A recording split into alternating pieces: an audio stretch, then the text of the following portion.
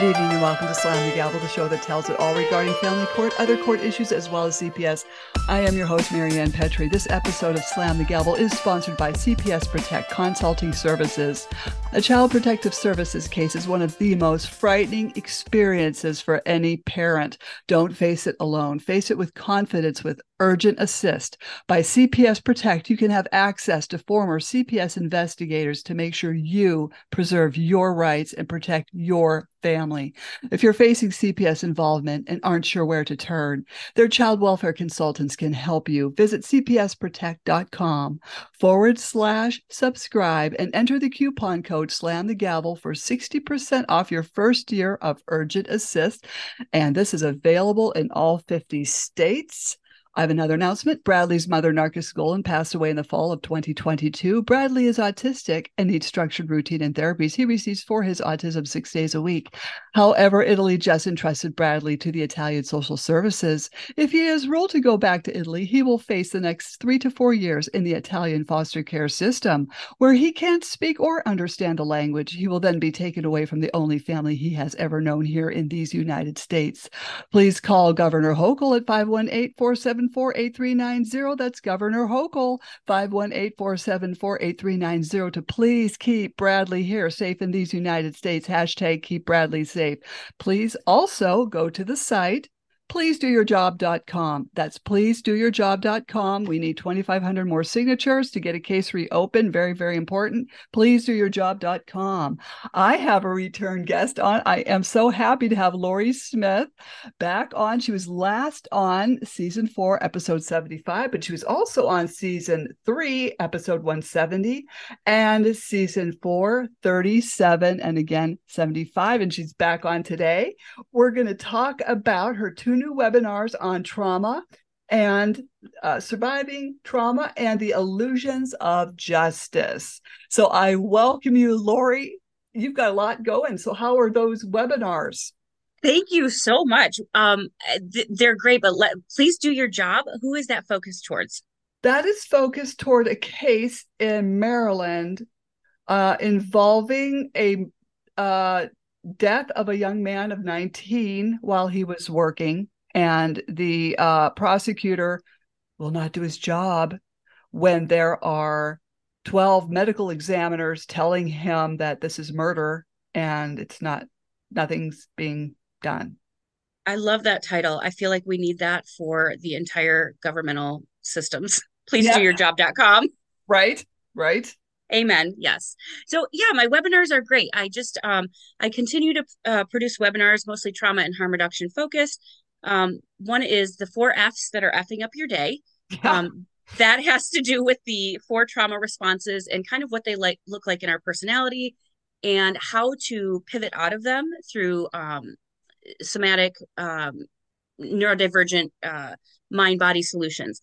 The other one is the 4 paths to possibility. It's a little bit more about if you're in some chaos and you need some clarity about your life, it's a 4-step process to help you get in better alignment with where you naturally sit versus where the world wants you to be. Mm-hmm. And then I have, of course, the group course. It's a 3-month Uncovery. It is, I loathe the term recovery. I have recovered from a lot of things, but I am a history of substance use, trauma, developmental trauma, lots of different traumas, ACEs, all of those. But when they say recovery, it really just it's a visceral reaction because for a lot of us, there's no what are we recovering? Some of us were never given these tools. We don't have anything to go back to. So uncovering is more about taking off all of the masks we wear and really getting a very clear picture about who we are and how to stand with and support ourselves when the world is pointing fingers and saying you're the problem. Mm-hmm. And gaslighting. Well, yeah, and that's such a common term right now. But yes, and we've been doing this for generations. But so I prefer the term uncovery, and so I work on that in my coaching business and my private practice That's for a trauma survivors. term. I like that. Yeah, I do. thank you. Yeah, I like the 4 F's that are Effing effing up your day. up. Yes. That's And I am neurodivergent, so my courses are not like formal. They're fun. It should be adventurous to heal. We've had enough struggle in our lives. Yes, healing is difficult, but it should be a curious exploration at our own pace, in our own way, and in a way that works for us. mm-hmm. Because most of the people in your audience have really been given things that they didn't ask for. Right, right. And they've had a lot of stress in their lives, and Yes. courses that you can learn from, but are not so like, I don't want to say the word educational, but that they're fun and that they can learn from. Yeah. Well, they're interactive, they're passive. I do put workbooks together so that, there's a sort of a self examination, but it's presented in ways that are not like, this isn't like you're going to a PhD. You don't need I've got 5 certifications. You don't need to have that level of education, but I do want you to know the basics of what's relevant in your world to have more empowerment, because the world will every day take away more and more rights and choices from us if we are not conscious. And my way of rebelling and fighting back is to teach empowerment, especially for those who've been victimized again by the court system. It's a re-traumatization, and we can go into that. But yes, trauma survivors in the court system go hand in hand, hands down. These courses would be helpful for everybody. I probably should take some of these courses. Oh, and I have a new book coming out. Sorry, I forgot about it. Navigating something within. I can't remember the title of it. It's about your nervous system and tools to help you self-regulate in these situations where the world is feeling very assaultive to us. Uh-huh. So, yeah, I'll send you that and let me know what you think. And I know you have a new book too, and I'm so grateful you're sharing people's stories. Oh, thank you. I felt they had to be told. On top Yes. of my debacle of federal court, I thought, let's tell everybody about my debacle. But then I thought, hey, I've had some guests on here that have had horrible experiences with not only the family court, but also the federal court. And it just all goes the same way. Yeah, Kate and it's Smith. interesting. I'm reading this book right now, Truth and Repair. It's how trauma survivors envision justice. But one of the things in there, it talks a lot about the repair, and part of the repair is to be seen and heard. So your book is really, recording these cases that are so surreal and unbelievable that you can't even comprehend unless you've been through something similar. And Right. so for you to put their words on paper and document it historically just is um, really part of the healing process. Mm-hmm. If there is healing available, it's not going to look like how you think it is, though. Exactly. Exactly. My publisher even mentioned doing a volume 2 of Raised by Oh, Wolves. that's amazing. And you know what? I'm going to put a plug in here for a show I'm watching on Prime called The Lost Flowers. Okay. It deals with domestic violence and women, generational women and domestic violence. But why I'm bringing it up is because she helps women, because that is how she tends to these wounds, if you will. And so it's very much like your book. Like, I am recording these stories because we deserve it. Mm-hmm. Exactly, because it's a form of justice. Uh, you'll hear from a parent, well, this bad thing happened in family court. I want to go to the press and tell them. The press doesn't want anything to do with this. So, Unless it's sensationalized. yeah, unless it's got to be really bad. Unfortunately, it has to be bad if there's like a death has occurred, to be Yeah, and honest. then it becomes trauma, what we call trauma porn. Right. Right. So then I guess I'm the second option. People come Well, to me. yeah, I think, well, you are going to the horse's mouth. So, Mm, but like, you're not, there's no other purpose but documentation. These are real events. They did happen. We're not crazy, and we deserve to have our stories heard. mhm. Yeah, and these people did extremely well. They did well contributing to this book, and their stories were heard, and they will also be updated along with news stories in the second volume. Awesome. Good. And I think again, it's just so surreal that I don't know what else to equate going into the justice system and being seen as a perpetrator when you're been victimized too. Like it's so jarring to every sense that we have. Definitely, Laurie, because when I was in family court under false allegations of emotional child abuse, the CPS caseworker, honest to God, I'll have, I think I counted it in transcript, and I think she called me a perpetrator while she was on the stand. It had to be 22 times. I'll have to go back and count, but she kept referring, she would not say my name. The perpetrator did this, then the perpetrator said that. It's like, wait a minute, what happened to innocent until proven guilty? But I think that this is the illusion of justice that we are going to get into, is that we have been taught that the justice system is a safe place for people who have been harmed. And that is a hard myth to break, Mm-hmm. but I spend a lot of time really reframing what the legal system is and its purpose, because we are not taught that stuff. And until we know sort of the history and the basis, we're like a deer in headlights. We're Yes. unprepared. We are not aware of the purpose of her calling you a perpetrator. We're not aware that, oh, this is about a winner and a loser. This is about things that are not related to my own experience, Mm-hmm. if you will. Like these are this never had to do with me getting justice. Almost, Mm-hmm. it had to do with a winner and a loser, and the courts doing it in 30 minutes or less, or whatever their time frame is, and all of that. So I think once you know sort of the history of the courts and what the sort of the intention and the purpose is, it becomes a lot clearer how more of us are victimized over and over and over again. Because you showed me earlier that book you're reading on the, what was it, the history of family court? Yeah, the end of family court, how abolishing the court brings justice to children and families. So I am an abolitionist.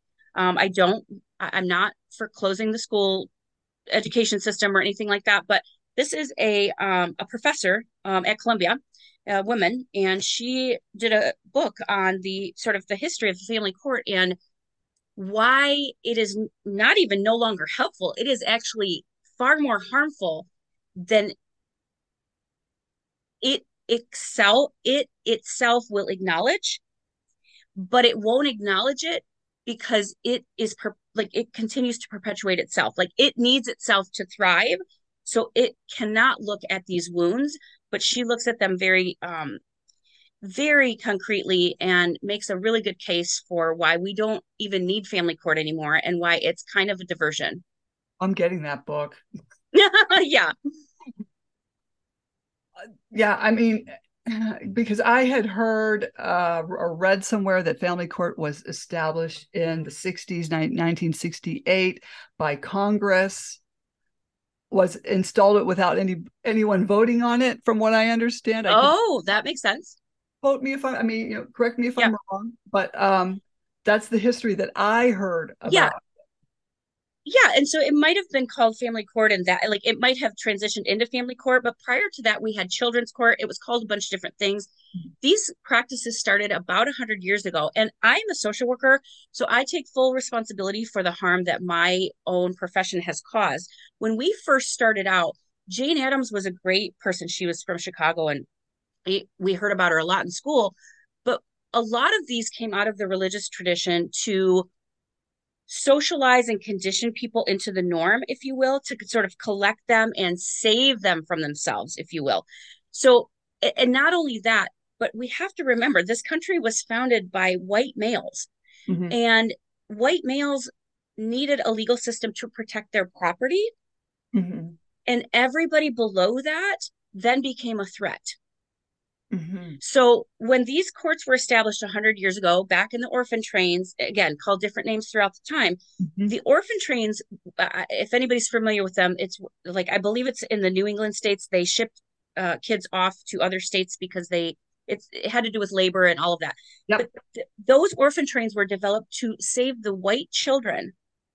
Anybody else that fell below that, that was not the concern. That's never been the concern. And that is something to know about the courts. Because again, if we're coming from 200, the beginning of this country, when we colonized it from Native Americans, and we came in with these men who said, okay, we need a formal law. We need to deal with our differences in court. Then we came in with the saviorism from the religions, with the social workers and the therapeutic courts, they called them. That is a key thing, because once they started talking about therapeutic courts, what started to happen was that everything got shoved into the court system under this section of the court. But what we do not get educated in is that the court is not set up to save people, period. It does not even have that capacity. And I'll get into that in a minute. But further, it is set up again to have a winner and a loser. It is not set up to repair. It is not set up to provide resources if somebody is in poverty or is BIPOC or any even us white folks. It's not set up to provide the resources. It is set up to save us from what I would call immorality, if you will. Like historically, that was not socially acceptable. That was not socially acceptable. And so the intention has always been good. But with anything systemic, once you get into the practices of it, it really becomes exploitative, dehumanizing, because we live in these systems that were set up at the beginning to only focus on truly protecting some of us and harming or at the expense of the rest of us. So when we get into family court and we start talking about things like CPS and we start talking about things like custody battles, that was never intended to be sorted out. That was intended to be judged. But then we went in because it was therapeutic and we said these judges, they need far more room to make these decisions. They need, and I'll quote it, hang on. The lack of formality and due process is one issue we have. The limitless discretion of the judge and probation officers in attempting to use treatment in a court setting, and the potential that defendants were innocent but nevertheless were labeled in need of treatment and required to comply with curative solutions or face criminal sanctions, it became punitive. And so being situated within the court system rather than the community for for finding solutions to these ailments meant that the stick of the prosecution and sentencing remained always available. So we have labeled it as therapeutic court, but court systems by default are punitive. Hmm. But we gave these judges free reign a long time ago because we said, and she makes this case throughout history, we have this again this illusion that the judge it should be better educated judge. They should know about these. They should have more compassion for this. Though only certain judges can go into family court because they have the skills, but they don't have the skills. They're not being trained in these things. Even we don't even want them to be trained in these things systemically.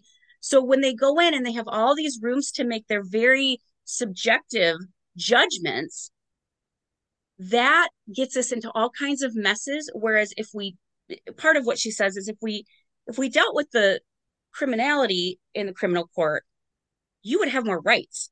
If the children were sent through regular court, they would have more rights. We would have more due process. We would have the jury.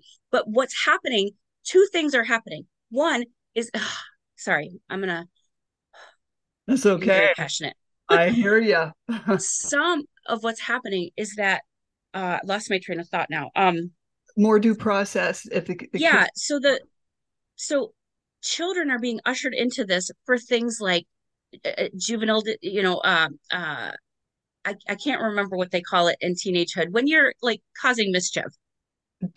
Juvenile. Oh. it doesn't matter, but it's Yeah. basically socially non-acceptable things.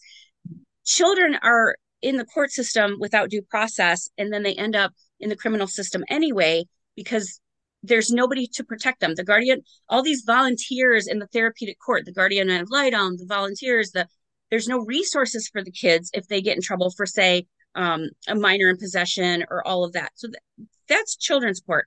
But the other thing that's happening is that when we started to say mandated reporting Mm-hmm. was mandated, we created a system which is fine about, oh, call if you have a concern. Then we tied it to CYA of the professional, like cover your own butt and report even if you have a question, because we're taught that it is CPS's job to figure it out. And it is. However, that is the only job of CPS. CPS does not have the resources. Family court does not have the capacity to deal with these social issues of poverty, for one, but it does not have the resources to help you emerge from those threatening states. CPS will assess it. Then it goes into family court, where you are then not really given a choice on whether to comply or not. And all of these arbitrary laws are brought against you. And you now either are facing either do this or you're going to be further criminalized. Then they started taking children away, Mm-hmm. putting them in white foster homes. Mm-hmm. And that has no due process at all. And that is a very subterranean form of human trafficking happening, where now we have a secondary foster care system where we can just, if we skirt this issue, we can take the kid and move them to this home, and then we're going to pretend everything is okay, and we're going to do it all under the radar because they don't have rights and their parents don't have rights, and we're not going to talk about any of that because this will be better for them, period. Just trust us. Okay, No. sorry. I went off on all Yeah. kinds of No, that tangents was there asking you excellent. questions. That was excellent. I mean, you said it all right there. I mean, this is the human trafficking in so many. Well, and I just think that the illusion that particularly me as a white female has had my entire life was that if I tell somebody I'm harmed, they're going to trust me. Mhm. And if I'm a good person, nothing bad is going to happen to me.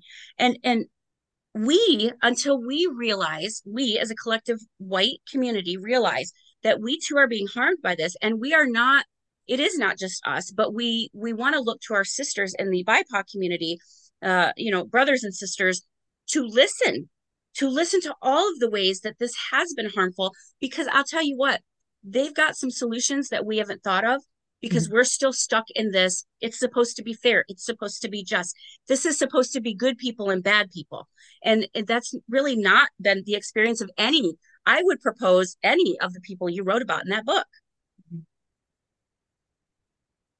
It seems like, any parent that I talk to, it's the same scenario, but a different state, could be a different city. It's a pattern throughout this whole nation, probably globally. I would say globally this is happening. Okay. And there is no end to the suffering of. There isn't an end. And again, I think we need to own our own unwanted responsibility of really seeing these systems that we have created for what they are.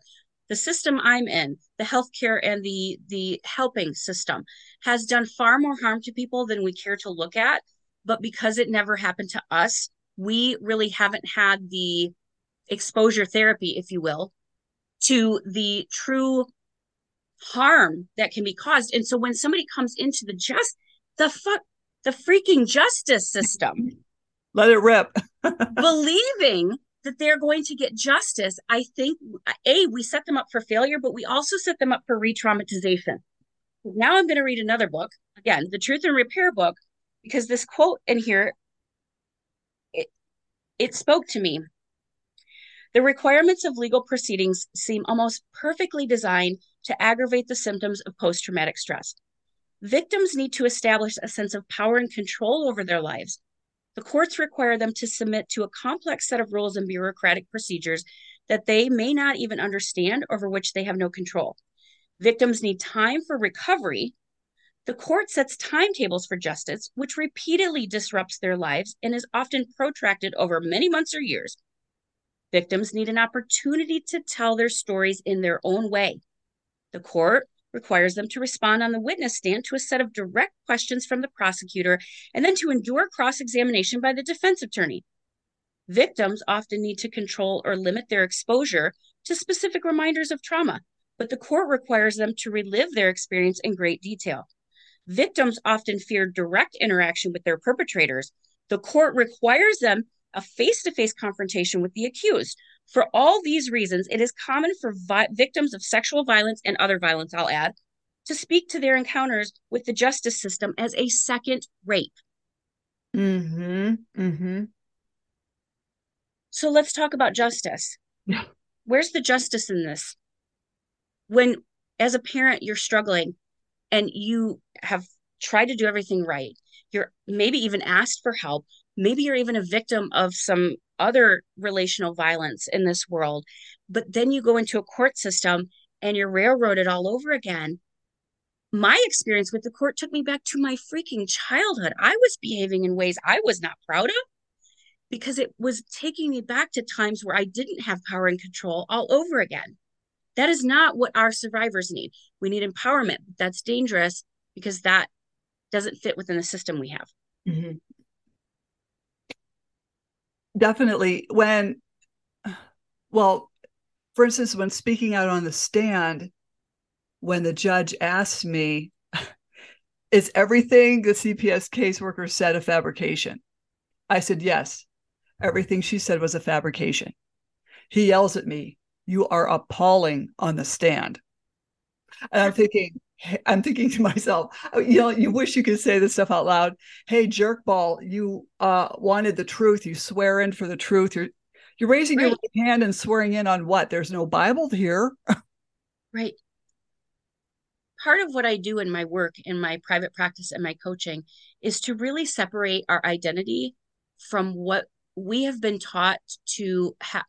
We have been taught to, how should I say it? Defer our own individual personalities, if you will, to what is best for the group, the community, the belonging. And so when somebody, so it used to be that, you had street cred and you had good character and you were of good moral, whatever. That was determined by those around you. But Sigmund Freud said, before you decide that you're crazy, you need to really assess if you're surrounded by crazy. So part of what I do is separating our identity from what we are being told we are. Because if we are internalizing what the court is saying about us or our children or our capabilities, that is not going to serve anybody, because we are the ones at the end of the day that have to live with the results of anything that happens in that court. And if I tie my identity to how you're describing me, I know lots of people who have died by suicide as a result of that. Mm-hmm. This is horrific. You went to jail. I know a doctor who's been to jail for doing what she thought was right. And if now we believe that only people that are bad go to jail, now I must be bad too, right? No, I'm sorry. That's not, again, that's the illusion of justice. No, not just bad people go to jail, not just bad people get called into CPS and get called into the court.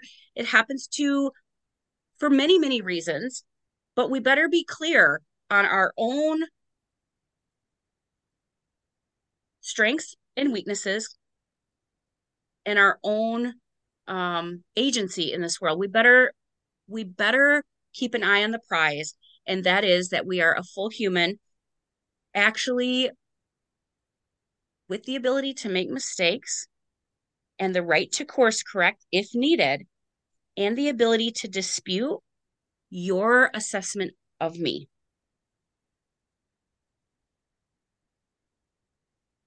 But it's guilty until proven innocent. Correct. And I think that we are really not educated on that.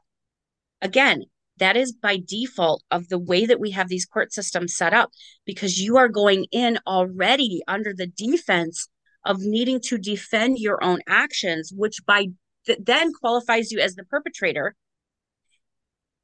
And listen, if you're hitting your kid because you don't make enough money and you're stressed at the end of the day and you're using substances to numb out, not that I don't know what your population is, but that's an example of something that could happen. And CPS gets called. Listen, there are family issues going on for sure. The court is not the place that's going to get worked out. The court is going to say, there's a problem and here's the problem, punitive measures, the end of the story. It is not going to provide the social support resources. It is not going to provide the food stamps. It's not going to connect you with the Medicaid that you might need or the disability that you might need from the job that you've been working, that you're working to pay the bills for, but you really can't, you shouldn't be going to because it's killing you. Mm-hmm. And again, I want to be clear here. I'm not making excuses for people who do bad things. What I'm saying is we're all capable of doing bad things and good things. And if we have the illusion that there's a good and a bad, a winner and a loser, we need to understand that that's the court's job. The court's job is to point fingers, period. And the fines and all of that. That's how they keep themselves going. The court's job is not to say to the world, you're a good person. Mm-hmm. You didn't deserve this.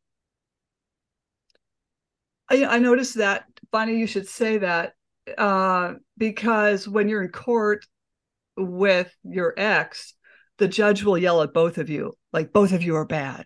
I don't want either of you bad mouthing each other. I don't want you bad mouthing him. I don't want you bad mouthing. I mean, it's like you're both being yelled at like we're in fourth grade.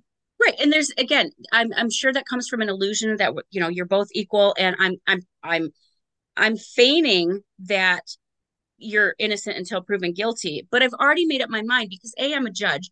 B, we've got 20 minutes to solve this case before the next one.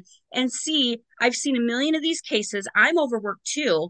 And I maybe have a deal on the side about what is going to happen to your kid and who's going to take, whatever. Like there's a number of hidden factors that we don't take into account that Yep. we've set up that way. No, this is true. People don't know this. Well, and again, just that you would think that going into a family court and the whole history of it, the intention was that these judges would be specially trained with more compassion and more sort of awareness of family issues. A, they're not, but B, they also have something that we struggle with in my field called compassion fatigue, which is, I've seen so many cases, I'm now numb and you're the enemy. Mm-hmm. And I'm tired. Maybe I'm hungry at 2:30 when we're doing this case. And I have a quota to meet and I just want to get through this and let's figure this out so that I can get you into a program of payment or fees or some sort of punitive measure. Mm-hmm. Or not, but we need to solve this case because I'm on a timeline. I'm on a timeline does not fit for any trauma survivor. Oh. And by the time you get to court, yes, there are perpetrators, but most of us are victims before we get to the court. Mm-hmm. And as a victim, to have the understanding that this isn't about me being seen. This isn't about me being heard. This is about what is best for the system and the judge. And this has nothing to do with what's right for my kid or not. Because we didn't set it up that way. And until we know that, we will blame ourselves. Oh. Or we will feel helpless. And there are resources, there is empowerment strategies. But if you think your justice is going to come only from the court, I'm here to just kind of remind us that's not where justice comes from.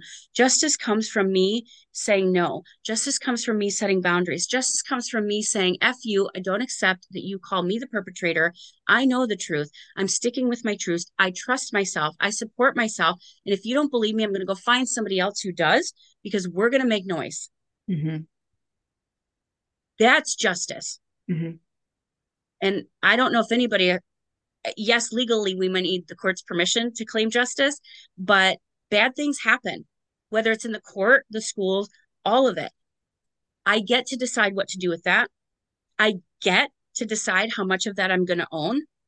And I get to decide what to do for my own safety and anything I can do for the safety of my child, which I will say I don't have children, but I've spent 20 years working with children of other people Mm-hmm. because everybody's a child that comes through my office. And yeah, I don't have kids, but I work with the effects of that when they're adults. Yes. Ugh. So I just, if education is the key, empowerment is built on three strategies. Educating ourselves, getting new information, skill building with that new information, and then the confidence that comes from practicing the skills. So knowing, having a solid understanding of what the court's role is and is not, that can move mountains setting out the gate. So that can keep you clear on the focus. Okay, the focus isn't to prove to the court. Yes, okay, fine. I gotta pay a lawyer to prove to the court. But that's a formality. That's a arbitrary thing that they're gonna decide. And I don't have control over that, but I do have control over deciding how much of the court I'm gonna believe, how much of, you can build control in other ways. Mhm. But first you have to educate yourself. You have to practice with the new skills of saying no and setting boundaries and speaking up when you feel safe enough to do so. Mhm. That will build the confidence needed to then make the changes we need and change. I think there's another part of this book I wanted to quote. Wrong book, hang on. Um, Wrong page. It's something about, okay. Uh, a second class system of justice. The second class system of justice for people of color and the second class system of justice for marginalized families around the country finding themselves in family court are not going to be changed by making the court work better. Changes occur only by recognizing that most of what these litigants need belongs outside of court. Fixing the court will not serve their deserved ends. Instead, abolish the family courts. Put it back into the hands of the traditional court setting, because you're not going to get, this is not meeting anybody's needs except for continuing itself. Mhm. Right. And it revolves around money. And I'm sure everybody knows about the Title IV incentives. Oh, is that the adoption? Is that yes, that's related to As, fostering and adoption. yeah, American Safe Family Act and signed off by Clinton in 1997 that completely disrupted this nation. Is that CAFSA? Uh, CAFSA? no, this is the American Safe Family Act. Okay. And I think CAPTA came later, something like that. Yes, one of them is about child protection, and the other is about Yes, that that. the ASFA is about actually collecting child support, but the CAPTA was the foster care thing. Yeah. So okay, so tell me about the child support. Okay, you know, they signed into this, child support enforcement. So, when you're forced to pay child support, which is supposed to be something you do willingly, it's like they want it to be. Not my brain is shot. That's okay. But there's now enforcement. In fact, the bad part about it is there are parents that have, say, lost their job through whatever, Right. or a parent who's a car salesman, and you may have a great 4 months and then you Mm-hmm. may have a crappy 3 months, and so your salary's going up and down, but the judge doesn't care because they're going to impute a figure that you've never made before anyway. Mm-hmm. You can't make that, then you go into the arrears. So again, part of this therapeutic court is to weed out the what we at one time we have this thing about equating poor people with immoral and bad. Mm-hmm. And so part of these fees were meant to keep certain by I'm just going to be flat out and say BIPOC families separated so that, if they didn't fit into the social code, they would not be supported. So it's kind of that sort of enforcement of child support is about weeding out who can play by the rules and who can't, Mm-hmm. and then criminalizing the rest of us. Mm-hmm. Yeah, it was signed into law November 19th, 1997, having been approved by the United States Congress. And its purpose was to, I'm looking all this up here, to speed up the legal process. LOL. Bingo. Bingo. Just again, not to benefit the parents, but to have a formal system where we are perpetuating the legal system to speed up the process, because now we're facing all these cases from all these divorce, and we're facing more and more cases. So we need to streamline this. And Mm-hmm. if you fit into the boundaries, if you can pay it, great. And if you can't, you go to jail. Right. Right. Or better yet, let's take away the parents' driver's license so they can't drive to work to So again, a job. punitive response to a social need. Mm-hmm. Here's my question. That is a similar sort of MO as I believe it's CAFTA, or I'm something about child abuse, where they want to abolish that too now, because why are we incentivizing people to adopt children when we aren't even taking care of the family that they came from and ensuring that they have the basic needs met to be able Mm-hmm. to take care of their children? We're going to incentivize white families mostly to take in these children, and then everything's going to be hunky dory because now we've done the sort of the white finger. That's a reference to, historically, we would go into homes and we would do a white glove test, Right. and if Right. it was dusty, you were immoral. Like this, these are generational things that we have accepted. We're deciding which families are acceptable to maintain and which ones aren't. But we're not going to say we want, you know, the court by default cannot be individualized. Mm-hmm. And families are individual cohorts. They're not, there's nothing streamlined about every divorce. There's nothing streamlined about every child abuse case. Right. It's not cookie cutter. Exactly. And furthermore, you're not even addressing the ailments that are bringing them to the court. Mm-hmm. Because the CAPTA, the Child Abuse Prevention and Treatment Act, is federally funded. Federally funded to improve states' child welfare systems to address child abuse and neglect. States utilize the funding to support prevention, identification, and treatment activities. The treatment is foster. The treatment is punitive for the parents. The treatment is not therapeutic, like the intention of the court was. Listen, it's a great idea to be observant to see if the family across the street is harming their children. I don't want children harmed. The problem is we get children into the court system and then they are determined property. Right.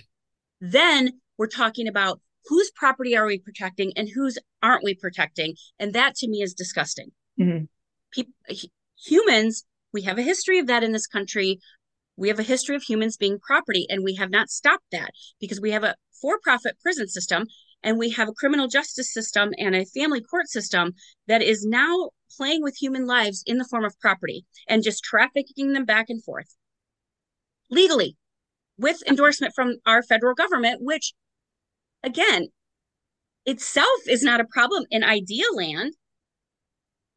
But when we get into this streamlining, when we get into this, well, we got to have everything, go in order, that negates 80 to 90% of the population because we're just not streamlined. There is no, the social norms shift every fucking decade. Right. So what is normalized is going to change every decade. Oh, you're right. And I really, yeah, I have a lot to say, but I'll. keep it focused. Well, that's why we'll do another podcast. Yeah. Again, we need to understand that when we go into court, it is not, they'll believe me because I've been hurt. It is understanding that you need to have a really good defense strategy. And even then, if you don't have enough money, you still might not win. In the court system, that doesn't mean you have failed. It doesn't mean that you've done something wrong. That doesn't mean that you have to carry the burden of whatever label you've been given.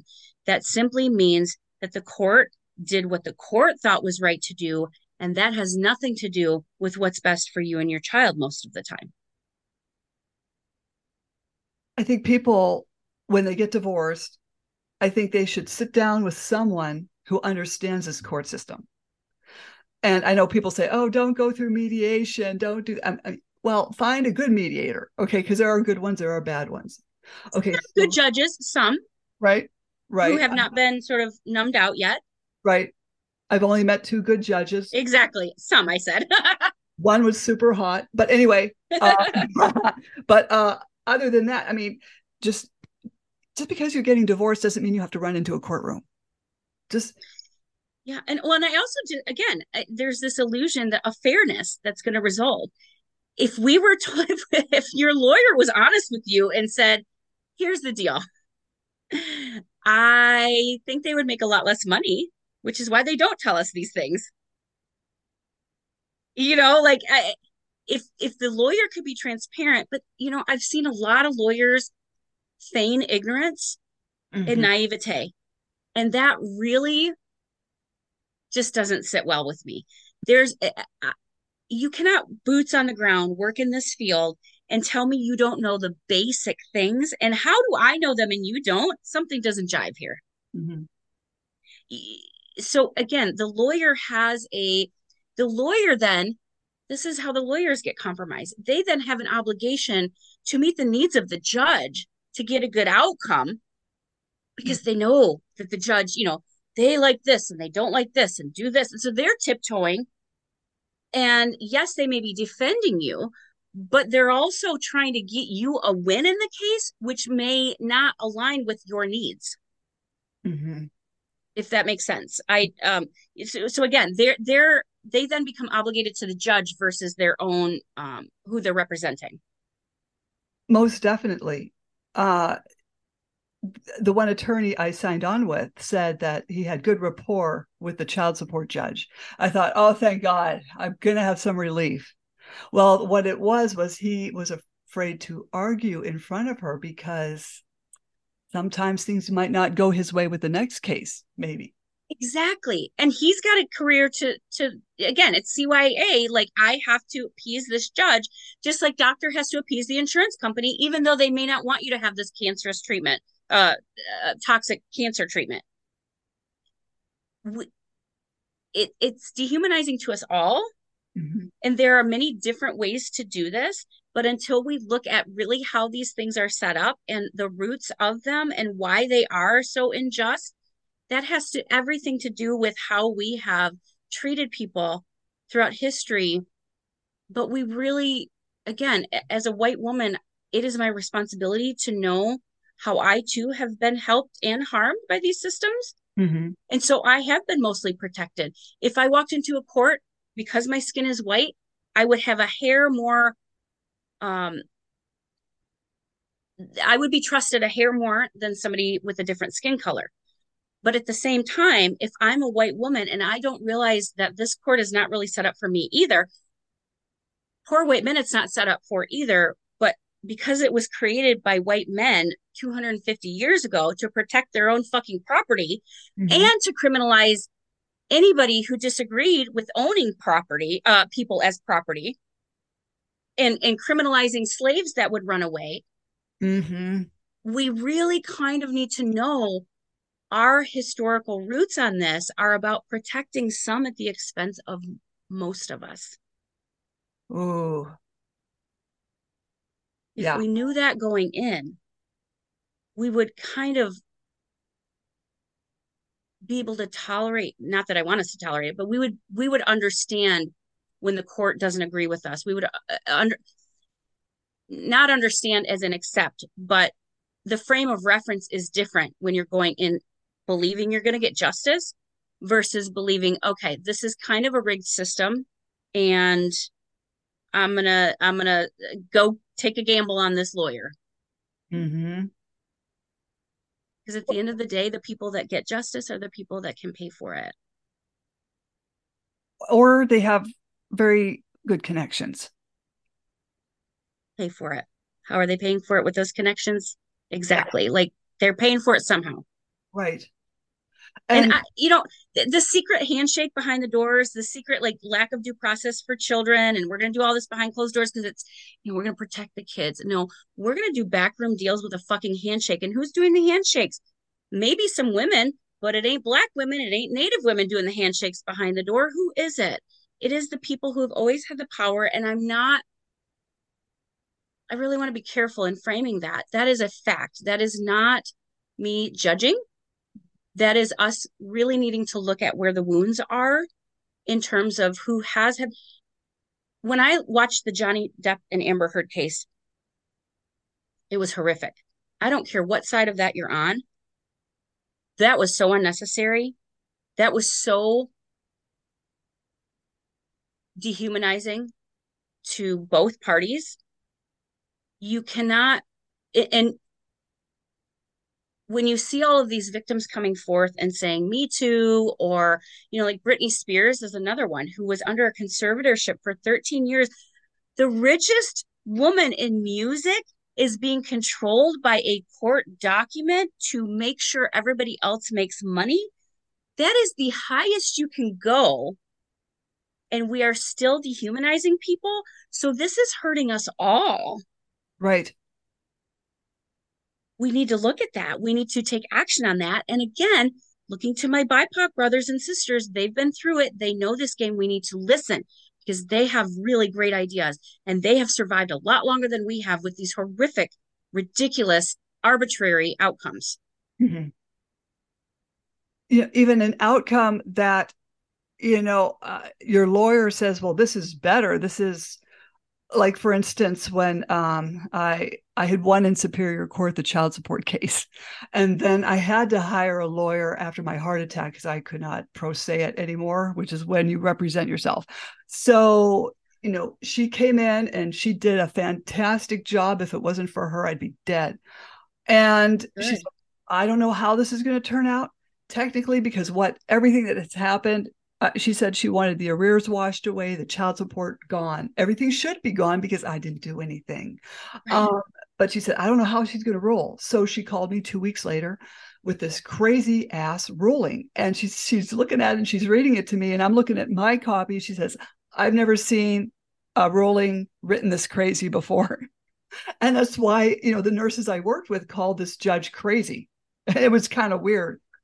And so what happened was the child support was reduced from 800 and some dollars down to $106 a month. But the judge was so generous because when she was putting me through all these contempt hearings, she actually illegally increased my arrears by $3,000, bringing it up to like 15. So it was at 15. So she generously reduced it down to $11,000. So we still had to pay on that. Well, okay, so where did that money go? Did that go to your ex or to the Oh, court? it goes to the court and the ex. Uh, so he can fix up his house. He did not do anything for my kids with that money. But and Right. I said to my lawyer, I said, can we do something more with this? Should we go back in there? She goes, oh, I wouldn't do that because this judge could increase it some more, Yeah, get they have ticked the right off. to do that. Yeah. She said, And just so let it lie. so if you don't pay the 15, you're going to go to jail, right? Mm-hmm. Yeah. Yeah, and money is not money can help in a retribution, but even if you had harmed somebody, money would not be how we do reparative and transformative justice. Money would not solve the wound, whatever the wound, perceived or real or fake, is. Right. But it is a punitive measure to determine worth of somebody. Mhm. Because if you don't have 15 grand, then you're a bad person and you're going to go to jail, and then we can just erase you. Exactly. But the judge did take the arrears down to $6 a month, which I thought was hysterical. 6 or 106? Six, $6 a month. So actually, my husband was paying the child support because, bear in mind, I lost my nursing job, so Yeah. he was paying on someone else's kids.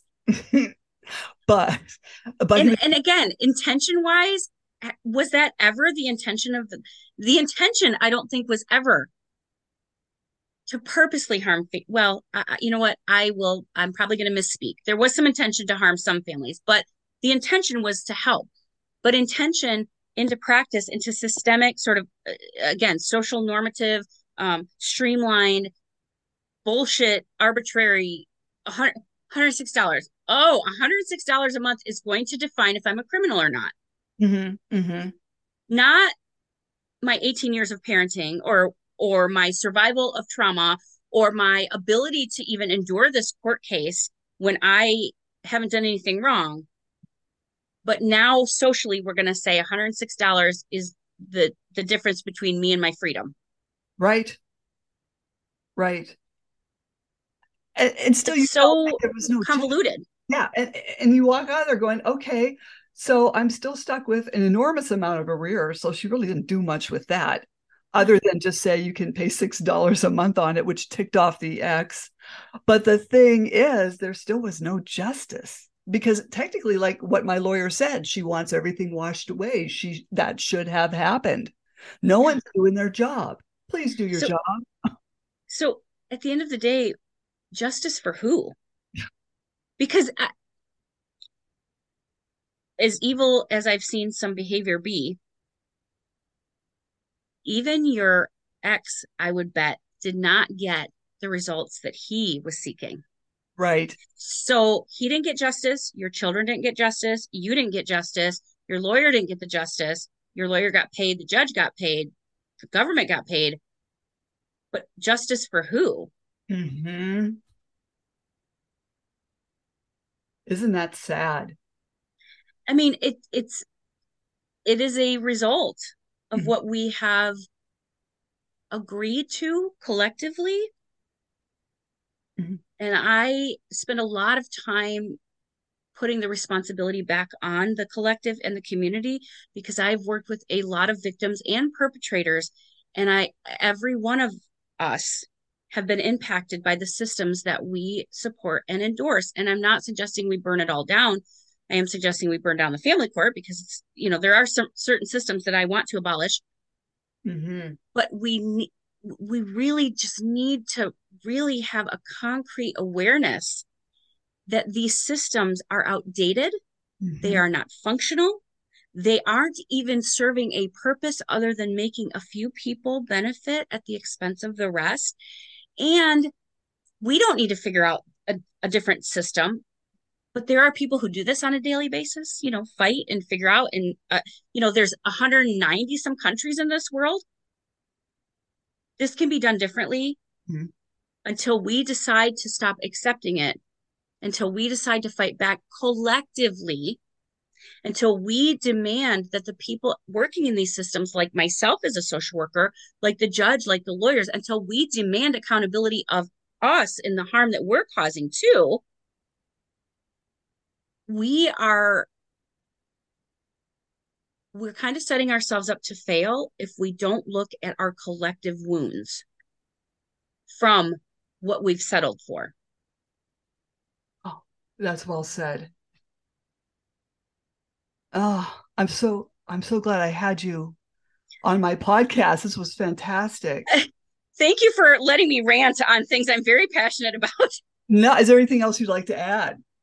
No, I will say that, I endured my own level of court intervention. I volunteered for it without, because I was just so naive at the time, and didn't get legal counsel. But I am fully aware of the harm that courts can cause. I do not think that people, I just, as a social worker, people in my worldview are not good or bad. They're both.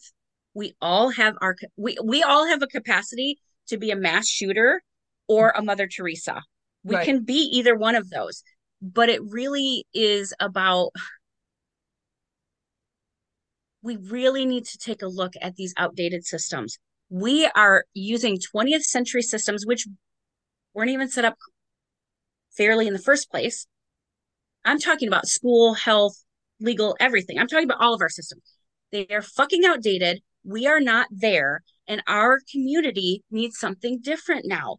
That should be okay. That's called fucking evolution. Hello. Yeah. That is, there are people trying to keep these systems intact and people working in these systems who are as exhausted and tired as we are. They don't deserve this bullshit either. But we all have to take our own responsibility for innocently what we've accepted. And what we've accepted is for-profit prison. What we've accepted is, the stupid law about the child support. What we've accepted is that we have two levels of children human trafficking going on. What we've accepted is exploitation at our fucking work. The UAW in my state is striking right now, again, asking for accommodations. And depending on whether that turns out or not, whether we can get our shit together and support each other, that's going to determine the next generation's growth or shrinkage. This will too.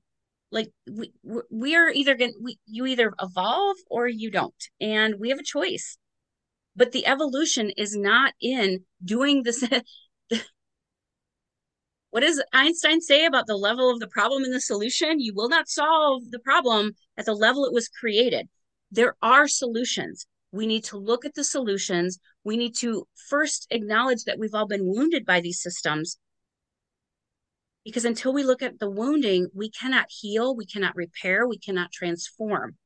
If we have the illusion that these systems are just, and that it's just, it's your fault it didn't work, and well, you're the perpetrator and you're the criminal, and we have this illusion that the system is determining who's right and wrong. Boy, we're setting ourselves up to fail. Completely agreed. How can people find your webinars, the 4 F's that are effing up our day, Yeah, and yeah. four So I facts have the possibility? Yeah, I have the two books, the podcast, the webinars, the course. It's Clouded Compass, but the link tree. I have a link tree with all of these tools. And I do a lot of advocacy and activism work. I'm working actually on the Marianne Williamson campaign.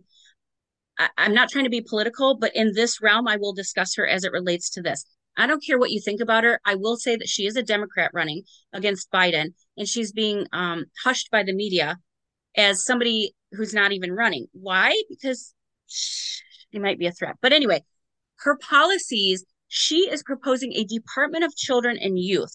She would like the education system to actually teach children instead of indoctrinating them into anything, like take responsibility. She's been advocating for 20 years for a Department of Peace. And while that sounds all la la and hooky because she talks about love, really, when you get to practicality, the Department of Peace and what that talks about is nonviolent communication, is how to de-escalate, she's for rational gun control, rational. Even people with guns want better gun control right now. So again, there are solutions. I'm not saying she is the solution. I'm saying she has very sound, practical, very moderate stances in any other world country. But we're so extreme right now, and we're so divided, and we're so stuck in our fear. We don't want to be hurt too as individuals, and that's totally fair. So we're grasping at anything right now. That's a trauma response. Mm-hmm. We need to look at our wounds. We've all been victimized in one way, shape, or form. And until we can wrestle with that, we can never holistically address the needs of our community in this country. Mm-hmm. What is the name of your second book? It's navigating, actually, I'll tell you right now, hang on. Navigating the storm within, cultivating resilience and growth through the nervous system regulation. Wow. It's coming out this week. Oh, congratulations. Thank you. It's a really short ebook. It's about 100 pages, but it's practical information about your nervous system, because part of these in the court system, most of the battle is how we're viscerally responding to this. Fight, flight, freeze, or fawn. If you're going into the court system in a trauma response, which is hard not to do, and we all do it, you really need to know your own trauma responses so you can be okay and aware of your own behavior, A, so that it can't be used against you, but B, so that there are things you can do to self-regulate that we are just not taught. Because again, we're taught that there's something wrong with us if we're in a fight, flight, freeze, or fawn. No, it's a human. We have human reactions we have normal reactions to abnormal circumstances. Wow. So I like to educate people. I like to make them aware of trauma. I talk about trauma a lot. People get annoyed with me, but trauma is what they used to call human suffering, and we all have it in one way, shape, or form. And again, in this country, we're very sort of tough and pull yourself up by your bootstraps, and you're supposed to be responsible for, you're supposed to do everything right. But when you're doing everything right and you get fucking sucked into a court case that is a second rape, I've got tools. And I'm so glad that can be survived. You can come out of this. You can have a different type of life moving out of this. And unfortunately, what this is probably going to reveal to all of us in these cases is the changes we need to make to survive in our own lives. Our survival isn't up to the court. Our worth is not up to the court. Our value is not up to the court. Neither is it of our children.